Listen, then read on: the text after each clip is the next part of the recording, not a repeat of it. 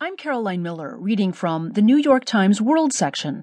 Tracing Charm from Nazi Camp to a Young Victim by Dan Bilefsky.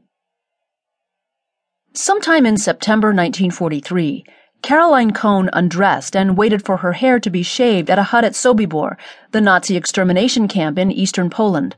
Then, as Caroline, 14, walked the final steps to the gas chamber, most likely unaware that she was about to be killed, she dropped a